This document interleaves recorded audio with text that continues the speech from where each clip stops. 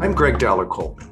Welcome to Ellipses Thinking, a podcast dedicated to exploring the nature of the creative journey in process.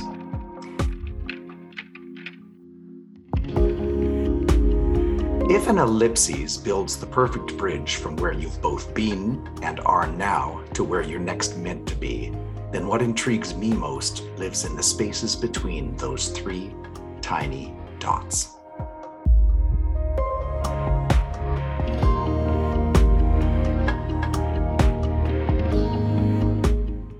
From very earliest childhood, we are on a quest to understand the world, and not just the big, wide world, but our own unique perspectives and context, the world we wake up in each day.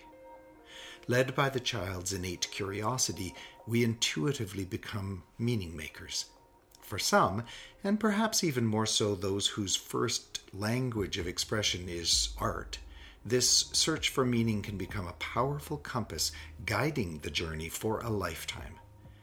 And when the meaning we seek lives in the questions that reside deepest in our hearts, the needle of the compass can end up spinning out of control, providing confusing readings and challenges. This was certainly the case for Lolla Devindisch, whose life was uprooted at the age of 7 and whose lifelong career in dance and theater was focused and fueled by her need to heal the trauma and her passionate desire to understand her story in order to be able to finally release herself from the burden she had felt for so long. I didn't really understand how brokenhearted my mother was, but I also didn't understand how brokenhearted my father might have been, let alone myself. So in this sort of cracked environment, I needed to create. Through the process of writing her self-published memoir, A Dancer's Pilgrimage, a process that took over 10 years, Lolla has finally been able to find resolution in her lifelong quest for understanding, redemption, and serenity. A resident of Salt Spring Island since 1981, Lolla continues to contribute to the island's creative life as a dancer, choreographer, producer, and writer of poetry, fiction, and nonfiction. Recently, while sitting on a BC ferry somewhere between the mainland and Vancouver Island, I was drawn to a small advertisement for her book in a copy of BC Book World.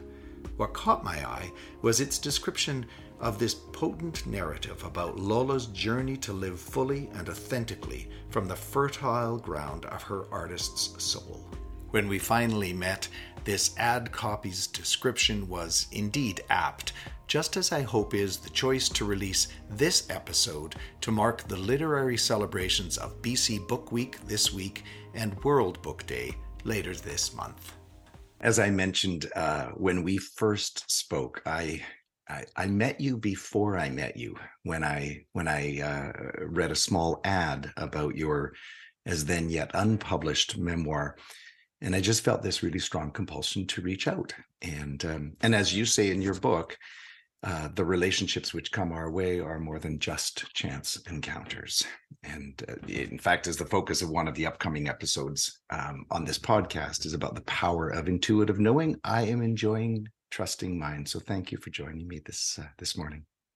Thank you so much. Yes, I have found that the people that I need to that allow me through another doorway have always come at the right time, without my understanding it perhaps until even later. So yeah, here we are. Well, and as I mentioned, there was a book, and so I want to just jump right in to that, and just to sort of spend a bit of time.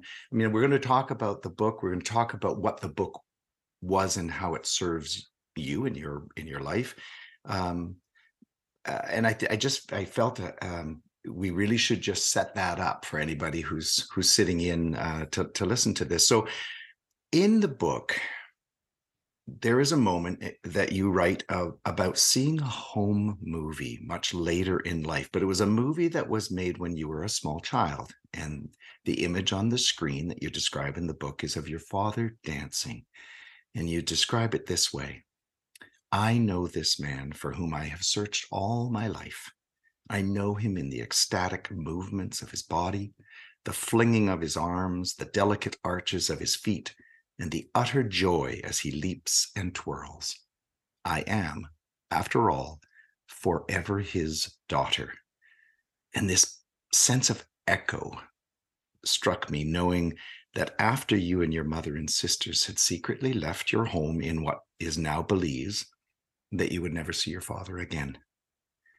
And in fact, I suspect that at least on one level, the title of your book, A Dancer's Pilgrimage, acknowledges this lifelong quest for understanding and perhaps ultimately closure, and that deep resonance you feel for your father. So to begin, I wonder if you might just share some of your earliest memories of your childhood and your relationship with your family and specifically your dad.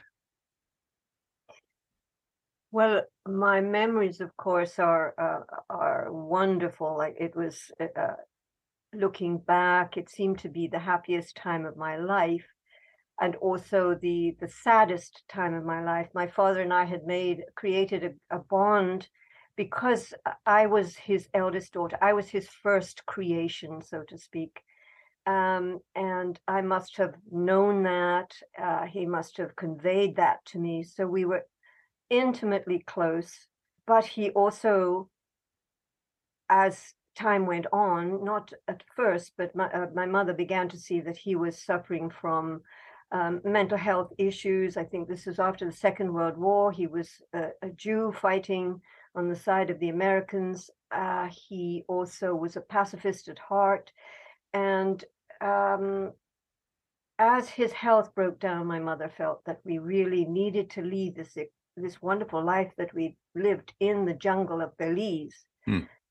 Which, you see, I don't remember the mosquitoes and the bugs and the things that were, could cause dengue fever and what have you. My memory is that this was idyllic, swimming in the river with my friends and my dad singing to me, and all of these things. Of memory plays tricks, of course. But in fact, it was quite a dangerous situation because my father was becoming more and more obsessive about his faith, his diet, and his quest for purity and perfection. So when secretly we left, because my mother knew that if he knew we were leaving, it would be impossible to actually accomplish this journey. It was a total shock to me and a complete culture shock going from the jungles of Belize to Britain, England in 1954. She was a single mother then, of course. As she created the situation, she became a single mother with 4 children, which is not easily done in that era. So I think I never saw my father again. That's a long story, which is revealed in the book. But there was this inner quest, I think, for my own perfection, my own resolution of the guilt I felt that it was my fault as a 7-year-old child, leaving my father behind. And I didn't really understand how brokenhearted my mother was, but I also didn't understand how brokenhearted my father might have been, let alone myself. So in this sort of cracked environment, I needed to create perfection and beauty and resolution. Of course, I didn't understand any of this as a 7-year-old. I do now, looking back, but that's what happened. And it's interesting because I recall these images. Your writing is so beautifully rich and evocative, the metaphoric language, but the way in which you hold such clarity about, and I think you refer to it at one point as, how do we hold on to these small moments and lose sight or sense of some of the deeper and more poignant? And you talk about being a child, a young girl now, transported from the jungle to the English countryside, and you described your obsession for counting the stairs and for counting fruit in the bowl and people in the room. And later on, you go on to discuss or share the love of the orderliness of the lines and the green stripes they made on the grass after your grandfather or Poppy mowed the lawn. What do you think the need to create pattern and order was all about? Well, everything had fallen apart. All of a sudden, uh, we were no longer swimming in the river, in the tropics, in the Mm. heat, and practically no clothes on at all. Suddenly, we're in England, which eventually became very beautiful to me. But the shock of that, I honestly didn't understand really what had happened. It took me a long time through my teenage years and my maturity to understand the concept. So I think all of this was to hold on to something that I knew would be permanent. The stairs were always 37, whether Mm. I went up or down. The fruit in the bowl might change, but as long as I knew how many there were to begin with, I could count how many had been removed. Um, and it's interesting because I still count stairs, Huh. and it's a different need. And now I do it with some sense of humor.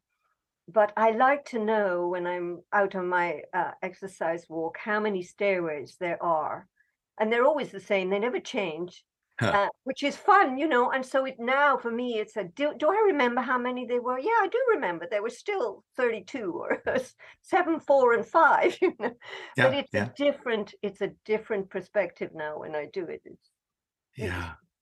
interesting. Yeah, it struck me that sense of, as you say, trying to make sense of or hold on to create permanence when you before you could logically piece together the reasons why the life had been pulled Hmm. away, carpet had been Hmm. pulled away.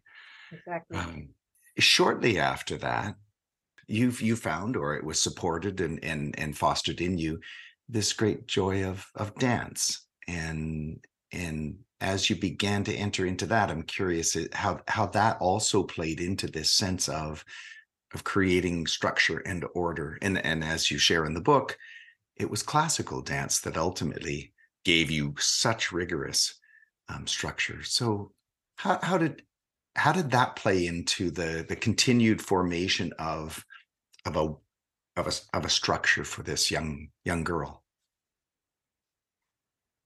Yes, I think that because of the classical structure, the ballet, that it would have been different had I been introduced to another mode.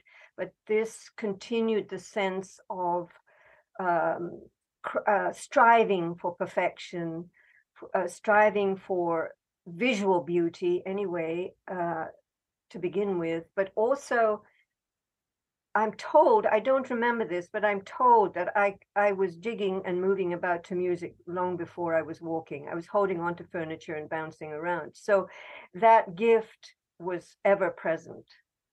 Um, and my mother, who had also loved dancing as a young woman, I suppose knew what joy it brought her, and she sent actually all three of her daughters to the ballet class.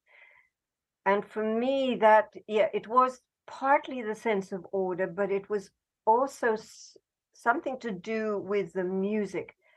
The music, I think my body, I described something like it there. I'm not sure, I can't remember, but it felt as though my body was a sponge that absorbed the music. And through the music, I was able to bring my muscles to life and find that grace and perfection and beauty that I was looking for, that I felt, I suppose, I had lost in some way, Mm. although it was quite different. But our life as children in the jungle was very vigorous. It was full of activity. So I have a natural energy that seemed somehow to be dance was required to use it up in a way, but also to express the emotions that I actually did not comprehend Mm. were in me.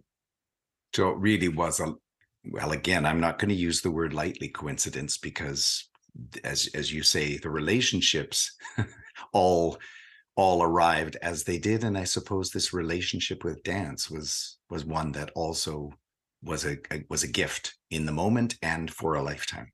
Yes, it was waiting for me, I think so. So you brought the word perfection in, and you liberally, place that word in both an honoring and also an acknowledgement that it has another side to it. And I couldn't help but note how the verb punish was often paired with the concept of perfection, as you described your journey. From a very early age, when you say that you always wanted to be a good girl and prove the crumbling walls around you were not your fault, though you were sure that they were. I picked up another couple of lines. Perfection was imperative. I punished myself by trying to be perfect. I can't help but feel that while your child was longing and loving for the freedom of the creative expression, there was also this sense of, counting the stairs became the precision of that. I mean, how did you navigate that as a child and then young woman? That sense of push and pull between must get it right in order to prove something to myself and to the world, and to feel good about who I was, and the crushing nature of pursuit of perfection. I'm actually not sure that I ever found the balance. It kept moving from one through the other, probably throughout my life. And even now, I have to be very aware that it's okay not to be perfect. It's still a thin sliver of self that doesn't dominate my life, but I have to be aware of it. Whether I truly navigated it, I don't know. The punishment, of course, was the rigor, the physical rigor, especially with ballet. I was not naturally a very supple. I didn't have a supple body. I had an energetic, lively, live body, but it wasn't particularly supple. So all of the exercises of stretching and reaching and pulling were painful. But then when you actually manage to create that line that all this effort had used up, it was wonderful. And I think in a way it still is. There's a line in one of the poems that I wrote in a publication I made, that all of life is movement towards perfection. And I stole it from somebody. It's not my line. Can't remember who now, but I think that's been underpinning all of my life, that the whole of life is movement towards perfection. And of course, the ultimate perfection is reaching a place of spiritual peace and gratification and beauty. Yeah. And that came so clearly through something that you said about being in the space of dance, experiencing that in your body, and being entirely alone in your body, and the closest you could get to being in a holy place. There was a sense of liberation for you. And so again, I think that also balances it, that striving for the best we can possibly be, the closest to exactly, is also that meeting of the divine space, or within that space, however you define that. Yeah, that's right. Thank you. Just before we leave this place of perfection, I'm curious, has this dance with the perfection shifted at all over the course of your lifetime? Yes, I think actually once I retired from professional dance and theater, I began to explore that more. I didn't have to be technically correct or right. So I could loosen myself. I could just explore a few other avenues of movement, which has been wonderful. And as that has evolved, I've been able to find my own natural inner expression that is not dominated by structure and by technique. Although the basic technique that my body understands is ever present. And then moving on into what now feels like old age, it's a completely different challenge, because it's impossible to do the things that I once was able to do. And I I and many of my dance colleagues struggle with this. We find it difficult to let go of the memory of what we once were. And it's interesting, I've had in the last week 5 dreams, all of which refer to going backwards. And I haven't quite understood what they're telling me, but I have a feeling what they're saying is don't look back anymore, only look forward. I've spent the last, 5 or 6 years with this memoir, looking back, going over all of that, unraveling it, climbing the stairway, climbing that spiral stairway to get to understanding. And now that I've accomplished this work, it's time to not forget it, but not to look back anymore at that, but to move into whatever is ahead. And I have no idea, because my capacity as a dancer is almost non-existent. I can still move, but the way I have understood myself to be a dancer has disappeared. So I have to now learn from my own lessons to move forward graciously, gracefully, and in tune, waiting for whatever is there to guide me forward. Hey, I'm Sayer, and I love Marvel. And I'm Kaylee, and I love someone who loves Marvel. And we're watching through the entire Marvel Cinematic Universe, or MCU, in release order. There's another order. For Kaylee's first time. And Sayer's 85th. Wherever you listen to podcasts, you can find MCU. And me! Sayer's obsessed! And Kaylee's the best! MCU and me! I love the metaphor of the map, and you're really speaking of it here, the map unfolding as if your destiny was beyond your control, leading you to the knowledge that your role was to simply follow the road. And I guess I hear in what you're saying now that perhaps that's part of this wisdom of how will I trust, and I must trust that the map is continuing to unfold. A close friend of mine is fond of reminding us all, but reminding me that the map is not the journey. And your growing awareness that although you had embraced and trusted and jumped into adventures that took you all over the world, was there a moment in time when you really became fully aware of this unfolding map? I don't know that. Maybe only as I wrote the memoir did it really become clear. I do have a very clear memory of when, before I left England, I had a sense that I was being drawn into a tunnel, but there was no light at the end of the tunnel. It was just dark. But the feeling that I must follow, I must go into that tunnel, was very powerful. And so I followed it. But of course, I must have been, I don't know, in my 20s. At that age, you're much braver than you are now. I mean, I went from England to Canada with $15 in my pocket and a bag of oranges. No problem. But now if I travel, I have to know, is there a hotel at the other end? Will there be a bus? Can I get a taxi? Da, da, da, da, da. Mm-hmm. So, and am I even allowed to take fruit across the border? Yeah, well, exactly. That too. So I guess the awareness has slowly unraveled itself as the map was rolling out. I just began to see, oh yeah, that's what happened then, so that this could happen now.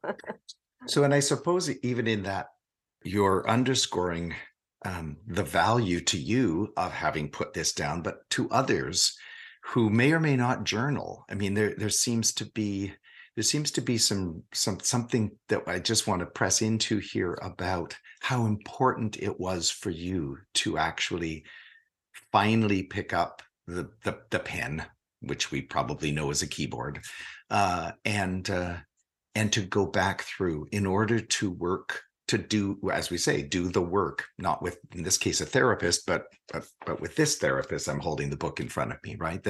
Yourself as your guide. So writing, have you always written? And if so, how has it grown and shifted and impacted?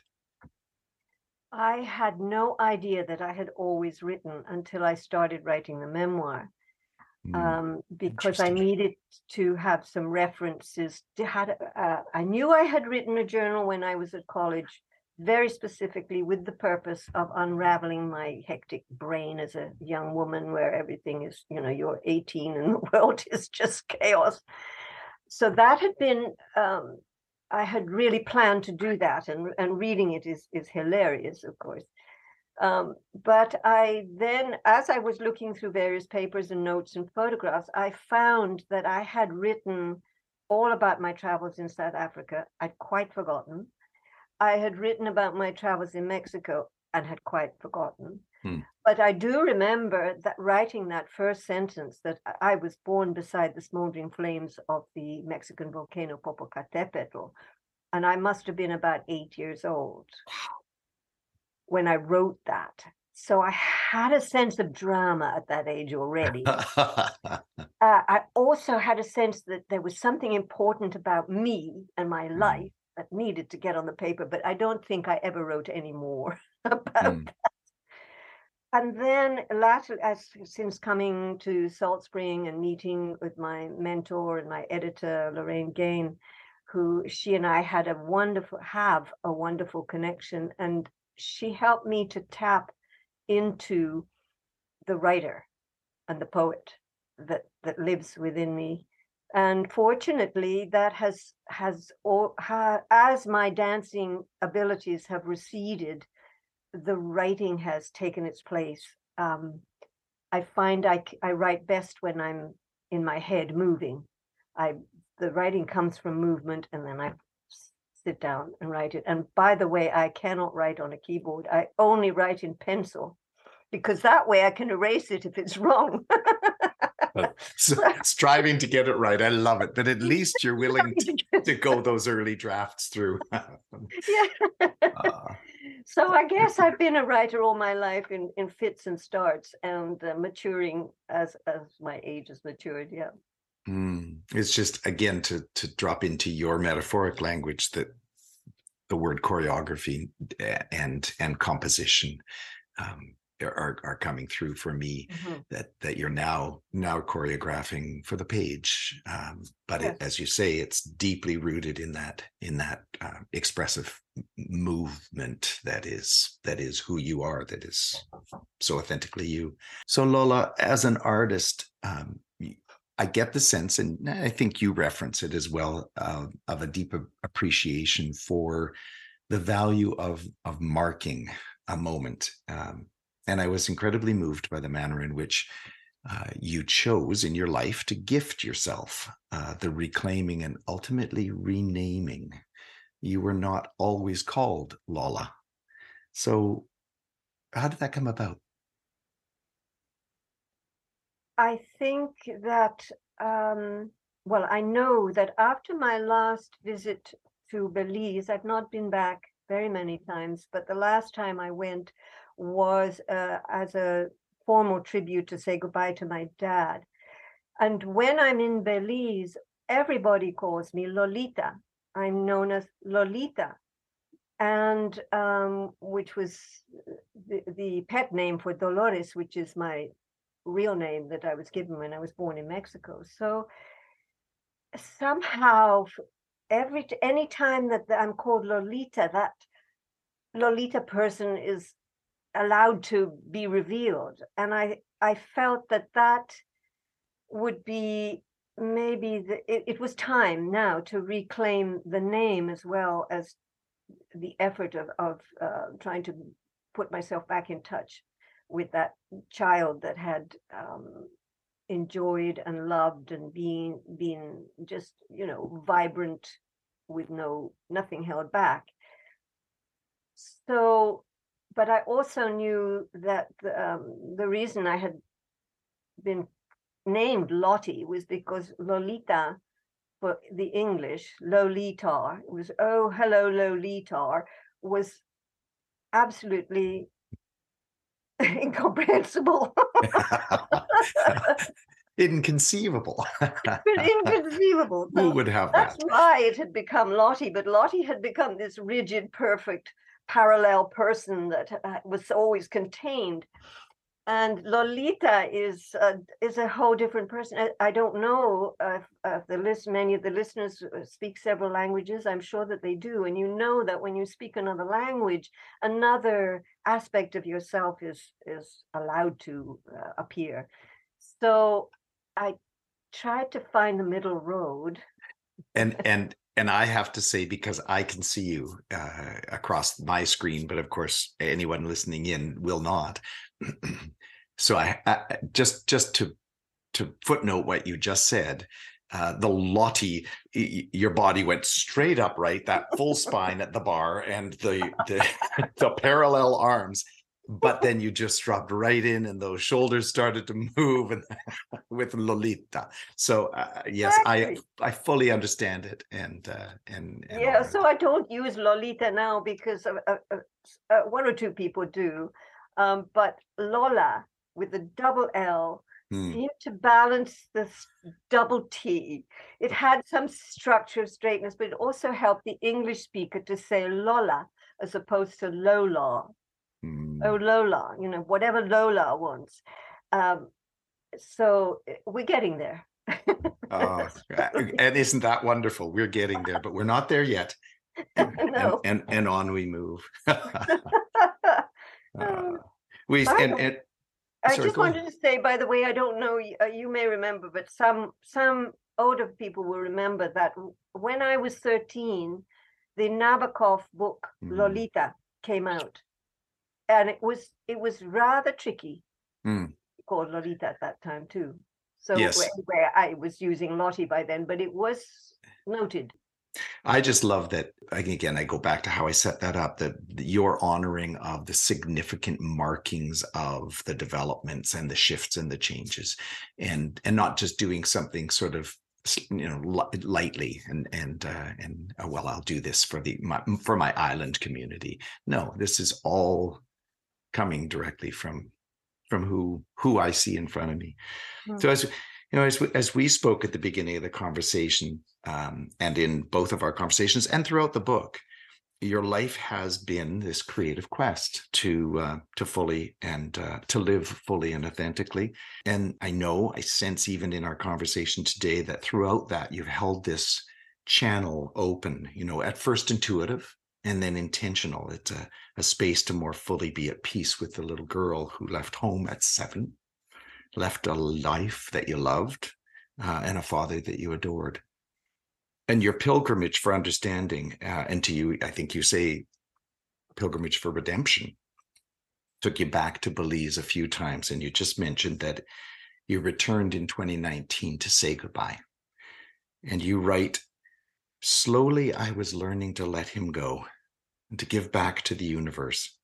I had wrestled him to the ground many times and finally dispersed the anger flowing in me, where it has become a stream of cool mountain water, rippling over pebbles of reflection, sweeping past the rocky edges of my heart. You knew that this was going to be your final closure, and that as such, it too deserved a ritual. And so you made your way back to the now overgrown property that had once been your childhood home, your first childhood home. I wonder if I could just ask you to pick up from there the completion of that closure for you. Moving swiftly through jungle below the hotel in the way the spirit of belief moves, knowing only the presence of joy, I noticed there was very little left of the path I had trodden in my childhood. My eyes did not lead me, but I was guided by an instinctive knowledge, a body memory, a sense of homing. For a moment, after I had climbed steps decayed and overgrown with roots and covered in rotting leaves, I felt unsure. Then the unmistakable whirring sound of a hummingbird affirmed my destination. Hovering within arm's reach, it thrummed, "You're close. You're very close." I found no post or foundation of our former house, only memory lingering around the old water tank, now filled with seedlings and detritus. The jungle had done its work of devouring human intrusion. Even the spirit of my father had diminished in power and was perhaps only faintly present because I was still holding on. I returned the next day, determined to follow the path even further to reach the river that had been so central to our lives. Paulita and Escanda's daughter, also named Paulita, came with me. Her parents, too, were now both buried in San Ignacio Cemetery. Nevertheless, she remembered my father from her own childhood. The hotel's jungle guide accompanied us to keep us safe. Jesus was the embodiment of a wild spirit, his soul born of the jungle. As his machete cleared the way, pods and rotting fruit dropped at our feet from branches above. No longer the swift current of my youth, the river flowed slowly and lazily, held back by the dam built upstream decades ago. Its fountain of stories was controlled in the way that I had withheld my passion for too many years. The sandy beach, I remembered, had become a riverbank of mud. However anxious to be immersed in healing waters, Paulita and I squelched our way into the river, with Jesus patrolling the surrounding area, an excited guardian leaping amidst the tall grass until my prepared ritual began. Prayerfully, he waited for Paulita and me to complete the task of saying goodbye. As we stood arm in arm in the river, I read the letter to my father. I forgave him everything, but more importantly, I asked his forgiveness of me. It was time to rest my longing and leave him to his destiny without clinging to what could never be. The Kaddish, the Jewish prayer for the dead, was all I could offer him now, that and my enduring love. We burned the letter until it was pure ash and watched the particles float slowly downriver, taking with them all of me that had been broken. Safe in the arms of deep friendship and the cleansing cool of the river, I let my father go. Now we are both free, yet still united in the infinite, intangible wisdom of love. Papa mio, I will no longer look for you, but I will live you. Gracias. I owe you my life to you. Thank you. Just so beautiful to hear it spoken by the heart that wrote it. Thank you. And the power of that river as well, the cleansing power of a river, not coincidental. Oh no, it had been our playground for many years. It's a beautiful, beautiful place to be. You've so beautifully told the story of your life's learning, or your quest or pilgrimage, as you described it, a lifelong quest for serenity. And I can hear that sense of serenity even in your reading. We've been privy as readers to the dance of your life, and I just want to acknowledge and appreciate that. I'm curious, what have you discovered to be the most powerful impact of your setting down the story on paper and finally being able to set down this part of the journey? There's I have a sense of relief, a sense of what now, and a huge sense of gratitude for the wonderful collaboration that happened with this book. I mean, I initially thought, oh, well, I'll self-publish, of course, not really knowing what it would take to self-publish. I'd done poetry books, but something of this magnitude. And the people that I needed to help me with that just were there for me. So the collaboration, which has been part of my dancing life always, collaboration, creative energy, a goal towards which we're all working, and the detail with which all of these people whom I acknowledge in the book, the power of a joint effort has been wonderful to feel the support. And then not only that, but after the publication, friends and people that don't know me very well have been able to identify with some of it, with the travels, with the losses, with the gains, with the creative.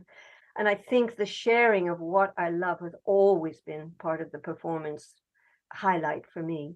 And as I hear you describe that, again, as you may know, the whole idea of the ellipses, that is the ellipses, that sense of the spaces in between, and you described sort of the past and the present and the where now, the what now. I love that what now. And there's a new energy, a clearing sense of that. I want to end with two questions. One, if you were able to sit down today with the 7-year-old Lolita, what would you offer her in the way of wisdom? What would you say to her? Oh my gosh, I've done that on a few occasions. I would tell her I did my best. She's accused me many times of not really looking after her, but I did my best. Thank you. And I want to turn it. What is the 7-year-old Lolita now offering you, Lolla, by the way of wisdom, by the way of a gift? What is she telling you as she sits opposite you? Oh, she's saying, just put on your red skirt and twirl and twirl and twirl, because that way it'll all just fly away and you'll have a wonderful day. And on that, I will. Thank you. Thank you, Lolita. Thank you, Lolla. This has just been, it's been so delightful just to connect with the soul who shared her story. And I'm deeply appreciative. Well, thank you, Greg, because I did not know you at all until you appeared out of the blue. And I think you've been part of my journey to help me to loosen all of those threads and let them go and swirl in my red skirts. Take that swirl today, will you? I will. Lolla's book, A Dancer's Pilgrimage, can be ordered through the Rainbow Publishers section of ravenchapbooks.ca. That's RAVENCHAPBOOKS.ca.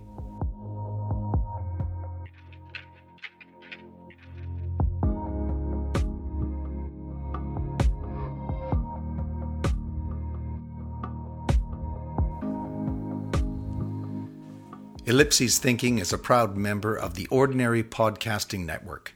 It is produced by Jordan Dowler-Coltman and Greg Dowler-Coltman. You can follow us on Instagram, Twitter, and Facebook. Thanks for listening. As a resident of Vancouver Island, I wish to acknowledge that I am a visitor on the traditional lands of the Coast Salish people, including the territories of the Snow-Noas and Qualicum people. The first peoples have been here for over 10,000 years. Their ancestors still here with us in the sky, the land, the ocean, and all of the beings that share this sacred place. As a settler, I gratefully embrace the opportunities for growth as integral to my personal journey of collaboration and reconciliation as I learn and further support the possibilities that lay ahead. I remain committed to practicing my craft in a decolonized space.